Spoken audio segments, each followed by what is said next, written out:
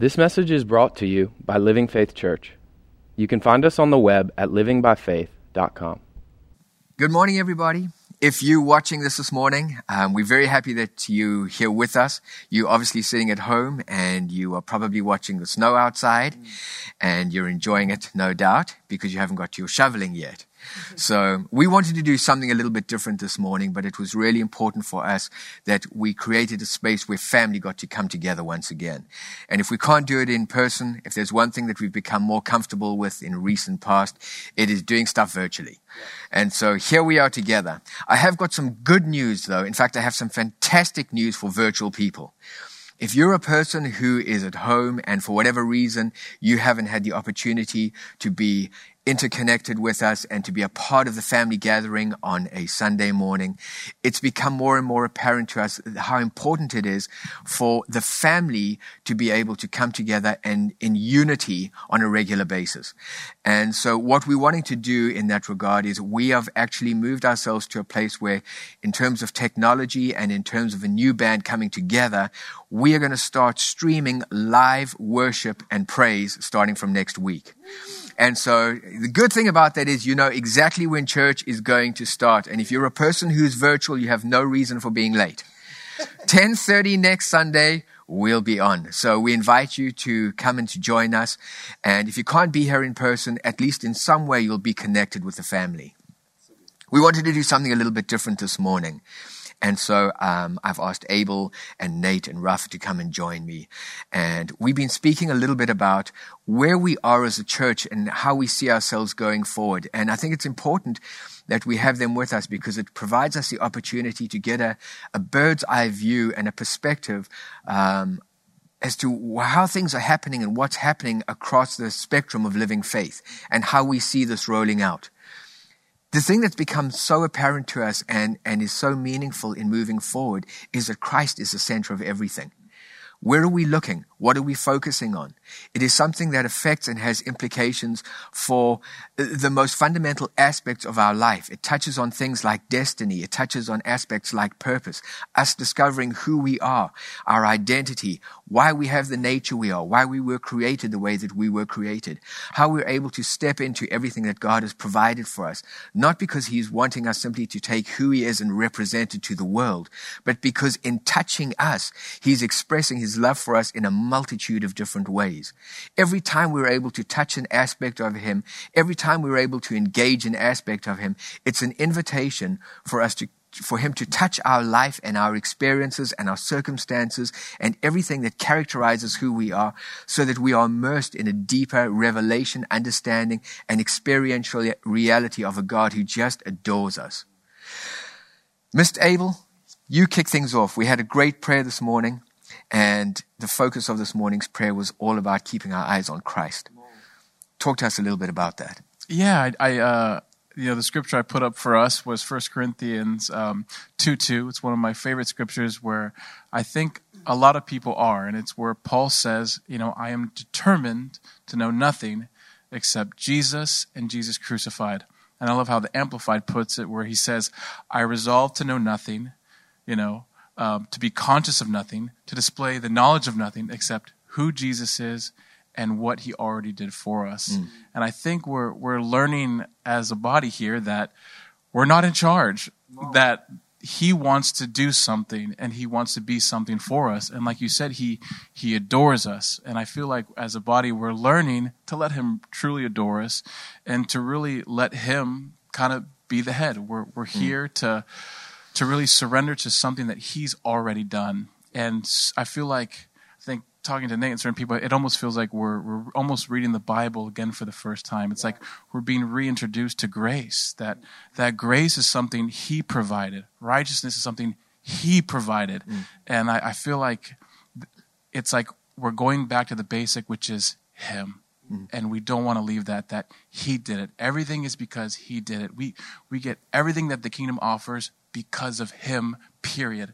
And we're not leaving that place. There's no buts, ifs, or ands about it. It's the fact that Jesus did it. And I feel like we're learning to really start from that place instead of seeking it out, of just starting of He did it. Yeah. So now we can go together because of what He did. I think what you're saying is so good, and I think it is a wonderful place of discovery. I think something that's become so meaningful for me and so significant in our journey moving forward is the fact that everything that we're doing comes wrapped in love. And when we discover something out of obligation, it becomes a religious endeavor and it becomes a works program. But when we approach that scripture from the perspective of love and understanding all that it has available to us, we begin to recognize that it's nothing more than an invitation into an expansion and newness and encounter with who he is. And so moving forward with a grounding and a foundation that's established on love and his adoration for who we are becomes something that is incredibly powerful. You know all about love. You're a big love man. Yeah, Pastor, I am, because for a long time I hated myself, and then Jesus found me, and what I love about him is that I did nothing.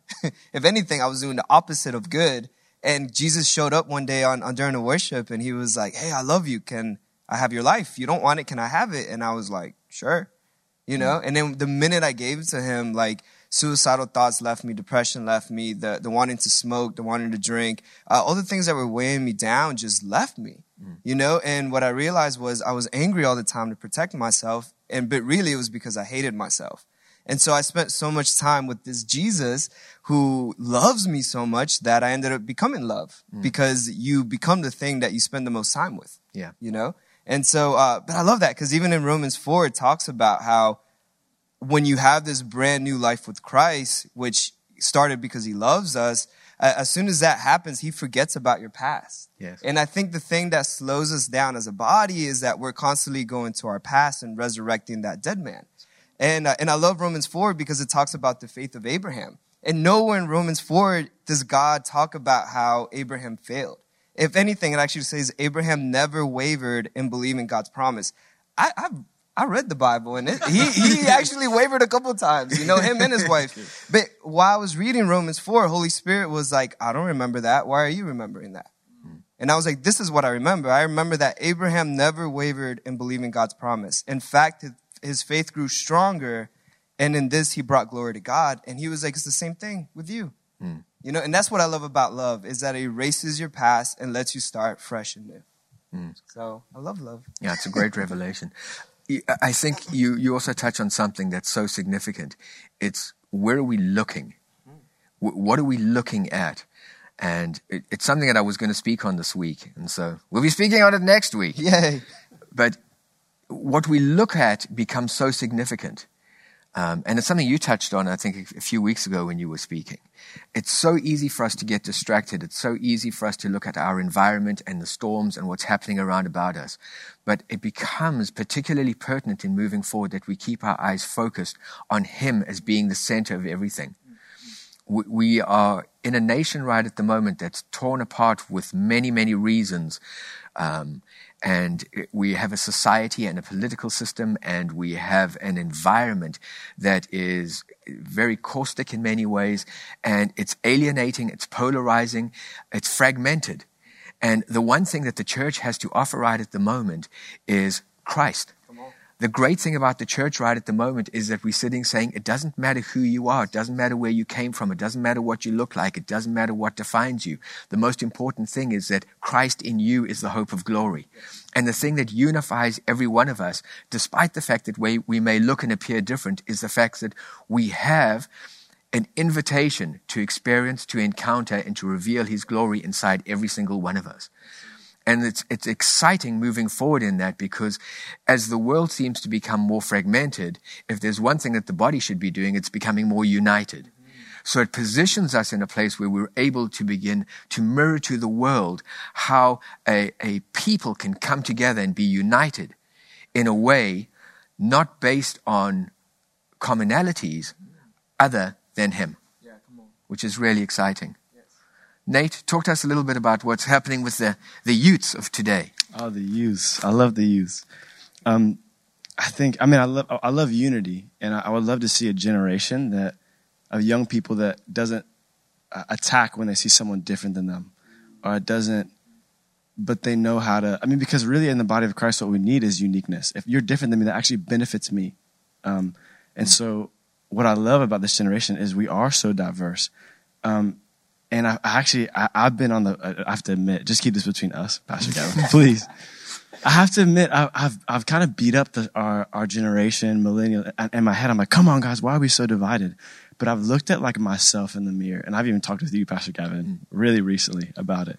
Is I'm only perpetuating what's going on inside of myself. So I've been finding like this generation is, if they're divided within ourselves, if not even just the entire world, if we're divided within ourselves, all we'll be able to give out is division. Yes. So if we want unity in the church, or no, if we want unity in the world, we're going to demonstrate it first in the church. And if we want it in the church, it's not these walls, it's I'm his temple. So if my attention is distracted between pleasing you, my boss, Pastor Gavin, and pleasing the Father, then I'm going to be unstable in all my ways. And I will perpetuate division in how I raise my son and all this stuff. And we can take these like, well, I guess I'll just leave it at that. So I love what we're talking about, whether it's love or it's our focus, because whatever I found, whatever my focus is on, I fill myself with, and then I overflow from that. So like we're sitting here wanting this glory, but the weight of God, the weightiness of his presence, if there is division, it would actually break us and not build us up. Like I've broken my wrist before, and it was terrible. They said they wrapped it up in a cast, they put it back together, and I couldn't lift any weights with it. But bench pressing with one bone in my arm is way different than bench pressing when one bone is two. It was designed to be one, but if it becomes divided, that's all a broken bone is, then weight actually hurts it. It doesn't help it. And so like the weightiness of God is only going to bring out what is already inside of our hearts. So we feel like even in churches, we see like God move, but actually there's more division afterward. It doesn't make any sense. Isn't that crazy? We feel the move of God, and we go out and be like, we look at the world like, come on, clean yourselves up. The Pharisees did it all the time. They even got mad when Jesus washed his hands. Jesus not washed his hands. Look at this gross dude. Oh my gosh. Oh, how dare you? Oh, I don't even want to get into that because I was just like that Pharisee just recently. But yeah, we'll keep That's that. good. I'll go off that, and just to even piggyback what he said about the broken bone, and I know Pastor Gavin, we've all seen this, that what weight does, or pressure, it exposes where we are separated from him. And I think during this time, we're seeing, is he really your rock? Yes. You know, during the election, was he your rock? When COVID first hit, was he your rock? When the race thing happened, is he your rock? You know, the enemy is trying to really get our attention off him. Yes. That's why Paul just flourished everywhere. Prison. Didn't matter what was going on politically. Doesn't matter if a snake bit him. It was he never ever left that place of there were no broken bones because he did it. Yeah. And I feel like what God is doing is bringing us to a place where we're actually, because of the weight, we're learning how to really rest. Mm-hmm. And that is the word that I feel like that's really hitting right now, is the word rest. That when the storm comes, we're in a place where we're going, oh yeah, it's not me, it's him. And we're learning how to rest through it. You know, I think that's the beautiful thing.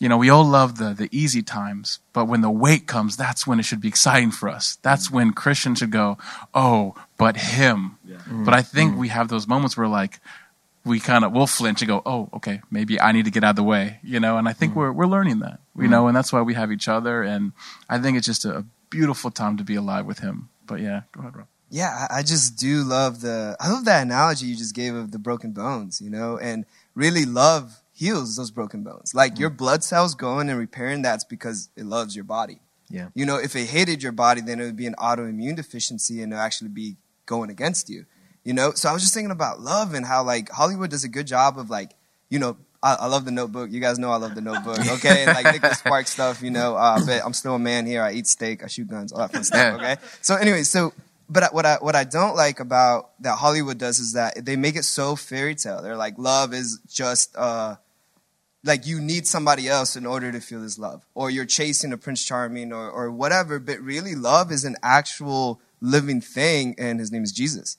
Yes. You know, because God, for God so loved the world that he sent his one and only begotten son. So like the thing that sent Jesus wasn't hatred, it was actually love. So love is an actual powerful substance. And so if really the way that you get rid of division and you invite unity is by love, right? Even Jesus said the only commandment is to love the Father with all your heart, soul, and strength. But the goal of that is in the conversations with God and pursuing how to love him better, you actually end up getting love back, and then healing happens. And then healing happens within yourself. And because of that, you're able to actually give it to other people. Yeah. So I love that analogy you gave about the bones, because literally your body loves himself so much that it's healing itself. And that's what I think is happening in the body as well. So I just really want to encourage that. Love is just so powerful, so.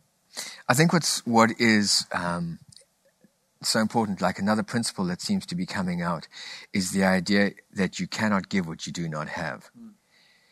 And it begins to reverberate with us, and we start to recognize its significance when we understand that when we come together corporately as a body, I think very often there is a side to us where what we want to do is we want to come to church to see what we can get. But when we begin to recognize that the greater one is on the inside of me, and it introduces the opportunity for us to change our disposition. So what we begin to see is, okay, how do I go into a corporate setting and release the greater one who's on the inside of me? What does he want to do in that setting? How does he want to use me in that environment?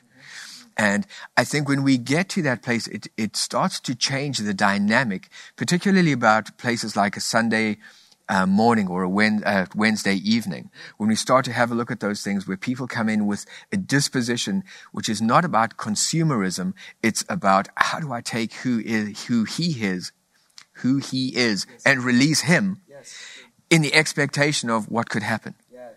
What would that look like? I think that's something that's really important about the move that we're going into, is I believe that the Holy Spirit is underscoring the significance of the great one on the inside of us, and how he wants to perform something incredible in our lives to change who we are, to bring healing, to bring unity, to bring refocus, to bring us to a place of elevation within ourselves and completeness within ourselves in him, so that we have something more solid, a foundation of faith. Let Christ be established in your heart by faith, so that we have something we can take and we can introduce to the world. I think in a tangible way, that's how people realize and are exposed to an aspect of who he is. So there's a responsibility. All of us are missionaries.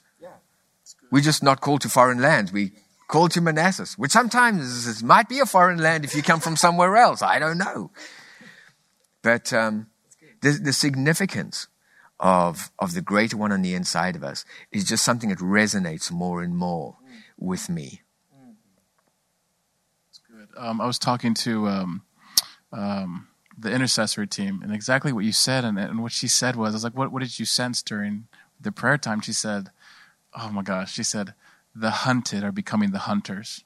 And I feel like exactly what you said, the church has been so defensive. We've waited, where I feel like now there's so much, we're learning how to rest so much in Christ that we can't help but shine. It's like sometimes we just wait for the promise. Now it's like, I have the promise, now I'm going to go get it. There's such this, I feel like in the body of Christ, to go explore, to go be an entrepreneur, to go be creative, we have these promises, and I feel like we've just kind of held them and waited defensively, where I feel like what he's doing is what you just said is causing us to like, okay, now go hunt. Like, we have him. Like, what else? And I just love that the hunted are now becoming the hunters. It's becoming offensive for us, which I believe Jesus was offensive. He hung out at the bars. He went out everywhere he go. He was hunting left and right. Some of us are waiting, like, give me a word, give me a word, give me a word. He said, go, you got the word. Like, I think it's exciting times. I think it's, oh, sorry. Go ahead. I was going to say, I was driving, well, we don't know about what happened on 66 this morning, but I'll say that I know from experience, it's really hard to be on the offensive when you're offended. Like, personally, like, if it's about me and how you're treating me, and I'm only doing as well as you're treating me, then it's so hard for me to bring, the kingdom. And even those, the Pharisees that are sitting with Jesus, which I've been there before with Jesus, and I've been offended about how he's done things before. But even them, the reason why he was upset was because they did their tithe, they did everything, but they neglected the most important thing. And he said they would go into the synagogues and they'd find the most honorable seat, and they'd sit at the front door waiting for the people to greet them. And they're basically like, looking for the honor, looking for the weight, looking and saying, look at me and stuff. And it's like, that will always happen if we neglect the most important thing. Like if something becomes more important than Jesus, then that's when it gets really easy. Like for me, like even going about my day-to-day stuff, if anything, even how I drive, if something becomes more important than Jesus, if it's me, look at me, or let me have the weight, then it's so easy to not only get offended, but to not bring anything. Even coming to this church. I mean, literally, they're going through, you look at the Pharisees, what they did. They went through all of the laws. And they're like, he's not washing his hands. I know this rule. This is praise and worship. We're supposed to lift our hands this high. You're not raising. Oh my gosh, look at this guy. The only reason they'd be judgmental is if they're not looking at him. Yes. If he's not the most important thing, they're neglecting the most important thing. And so I've been asking myself recently when I get, even in times like this, like, what is the most important thing when we have to share up here? What's the most important thing when you're listening to something like this? Oh, this is a good teaching. Oh, this wasn't good. I like the other one better. Sorry, no offense. But no. But I've been there and listening to these guys here on stage. No offense to you guys, but I've been like, I don't know if I could listen to something. And it's like, what am I here for? Am I here for is the kingdom the first and most important thing to me? And no, like I said, no offense. But when he's the most important thing, you're not looking at the words that are coming out of my mouth. You're looking at the person that came from, the man who's got eyes like fire. I mean, literally, if you look at Psalm 119, verse 105, it says, your word is a light unto my feet, a lamp unto my path. This morning, I woke up, I was there with Levi, it was pitch black, he's playing with his little lamp toy, and he runs and he falls on his face. And he falls on trips over his toy because it's so dark. And I was laughing. I mean, I probably shouldn't be laughing. But I was laughing because he's taking what was meant to light his path and he's obsessing over it to the point where it's actually making him trip up. And I was thinking of how many times do I take a prophetic word and go, thank you, God, you wait right here. I have my prophetic word for myself. And I've missed out that it's actually designed to reveal where I should put my weight. Yes. Where should I rest my feet? It's designed to illuminate the path. Jesus, the way, the truth, and life. It's actually designed, his word is designed to reveal him. So everything I get from him, everything I get from Pastor Gavin or these guys is actually not so I could put in a pretty notebook and have a nice Christian, cookie cutter life. Yeah. Or sing some Christian karaoke and like, that was a great song. They didn't play the song. It's not about that. It's, have you seen this man whose eyes are like fire? Right. Have you seen him? Great. Yeah. Fantastic. Then you haven't missed the most important thing. And anyone from Maryland can cut you off and you'll be fine. Come on now. Come on. That's a good word right there, too. Yeah. I was even thinking about, like, practically, I think it's so easy when we're in a church setting, right? Like, we're all together. I'm like, I'm on fire. I'm like, I want to see Jesus, with eyes of fire. But, like, it's not just when we're together. He wants to do it when I'm just walking down the hall. He wants to see me when I'm playing Xbox with the boys, or I'm at the gym, or I'm at Home Depot doing something and I'm meeting the person at the register. And so I think practically it's by every thought. Like, if you really think about it, we have a thought before we do anything, But is it life or is it death? Is it out of love or is it out of hatred? And so I think the way that we keep our eyes on Jesus is really like every thought that we get, having a conversation with him about it. And then it becomes something that it's concrete thinking, which you have to think about, but then it naturally turns to a subconscious thought where it's like, oh, yes, Jesus. Jesus. And then you can rejoice. Just how it says right here in Romans 5. Then we can rejoice when we run into problems and trials, for we know that they help us develop endurance. You know why your trial isn't fun right now? It's because you subconsciously, you haven't known that Jesus is going to make everything okay. And it's okay because in this trial, you get those concrete thoughts that then turn into your subconscious. Is that too practical? I feel I'm getting too practical. Right. I mean, but really it changed my life because before my concrete thinking was, I hate myself. Oh, I spilled paint. Oh man, if the boys see this, if Pastor David sees this, if Pastor Gavin sees this, I'm going to get a whooping. Right? But then God was like, why would you get a whooping? Like, I'm your father and I love you. And I'm like, oh my gosh. So then my concrete thinking was, let me not hide from him. Let me actually bring him into this moment. And now every thought that I get is like, oh man, he loves me even though I messed up. And if he loves me, then I know Pastor Gavin's going to love me and Pastor David's going to love me too. And you know what I mean? So then it's a good thing. It's a good thought. So anyways, I love you. Every thought? Yeah, I was just thinking about if you're putting your weight on how Pastor Gavin or Pastor Pastor David Let's rather sees speak you. about Pastor Dave. Okay, It's always Pastor Dave. but if I'm putting my weight on that, is that a safe place? That's right. Is that a safe place Come to on. put all my weight on? You know, is it a safe place to put my weight of where I'm going to establish myself on the Word of God plus how I feel right now, or just the Word of God? Literally, like I'm watching Levi trip over these toys, not because they're bad. Like if it was all flat land, he would have been fine. But it was the fact that it was established ground and just one thing. There's nothing inherently wrong about a toy. Nothing. But the second you put your foot on a toy on top of the ground, it's unstable. Like it's two things. It's Jesus plus my plan. Jesus plus my whatever. Jesus plus, but what does Pastor David think? Yeah. You know, I know Jesus loves me, but also what about Pastor David? What does he think? The second it gets like that, you get insecure, right? Yeah. I've been there Yeah. That's good. because he loves me so well. Yeah. Pastor David and God, both of them.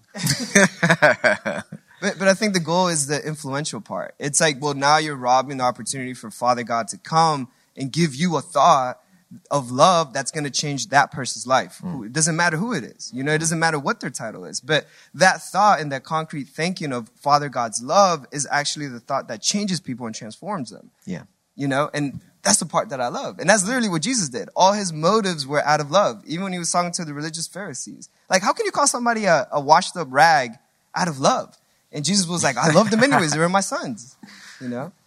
So, I don't know. I think I just love you guys. I think what's exciting about where we're going is that people are walking into an experiential transformation in themselves. They're recognizing that everything that Jesus has done is not supposed to be some theory or some idea that sits out there, but it's supposed to be an idea that I recognize in the moment. It's like, okay, hold on, all of a sudden, I'm at a place where opportunity is presenting itself. Am I going to listen to what's happening around me?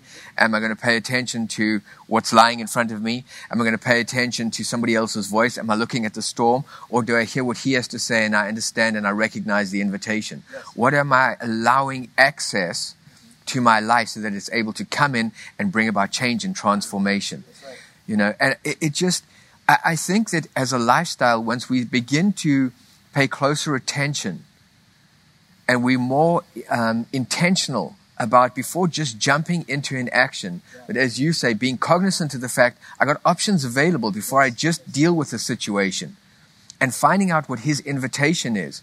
And in that place sitting saying, I'm going to have a sozo moment. I don't feel like doing this. I don't know that I can do this. I don't know whether I have the capacity to do this, but he's inviting me into it.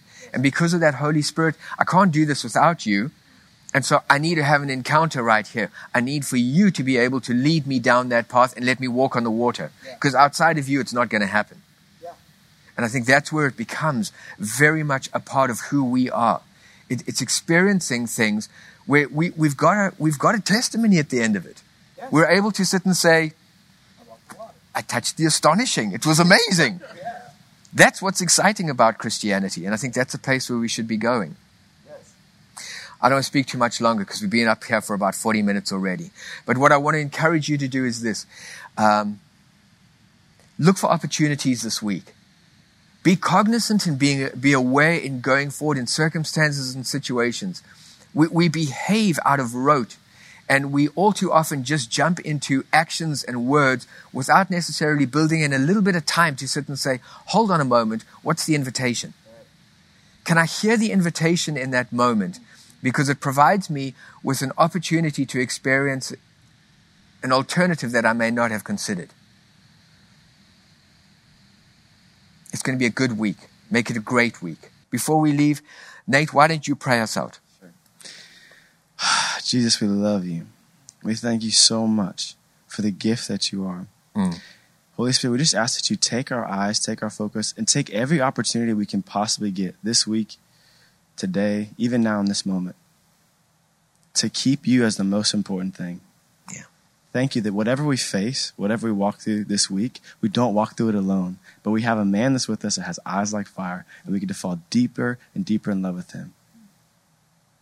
Not for the sake of getting tinglies or the sake of whatever, but the sake of he's worthy of our attention and you're worthy of our focus. So we give it to you now. God, we find even more ways to give you more weight in our life. We thank you so much for blessing the faithful givers to this house, not just financially, but the people who come and bring their hearts and share. Don't just come and consume. They come and pour out who you are in this place, not just in these four walls, but in all over Manassas and Northern Virginia and wherever they come from. We thank you, God, that there's a transformation, there's a shifting happening in this region because of what you're doing in people's hearts, that you're making yourself right at home in people's hearts. We say yes to everything you're doing, and after everything that's ahead of us now. It's here now, but it's also coming. We say yes to both of them in Jesus' name. Amen. Amen.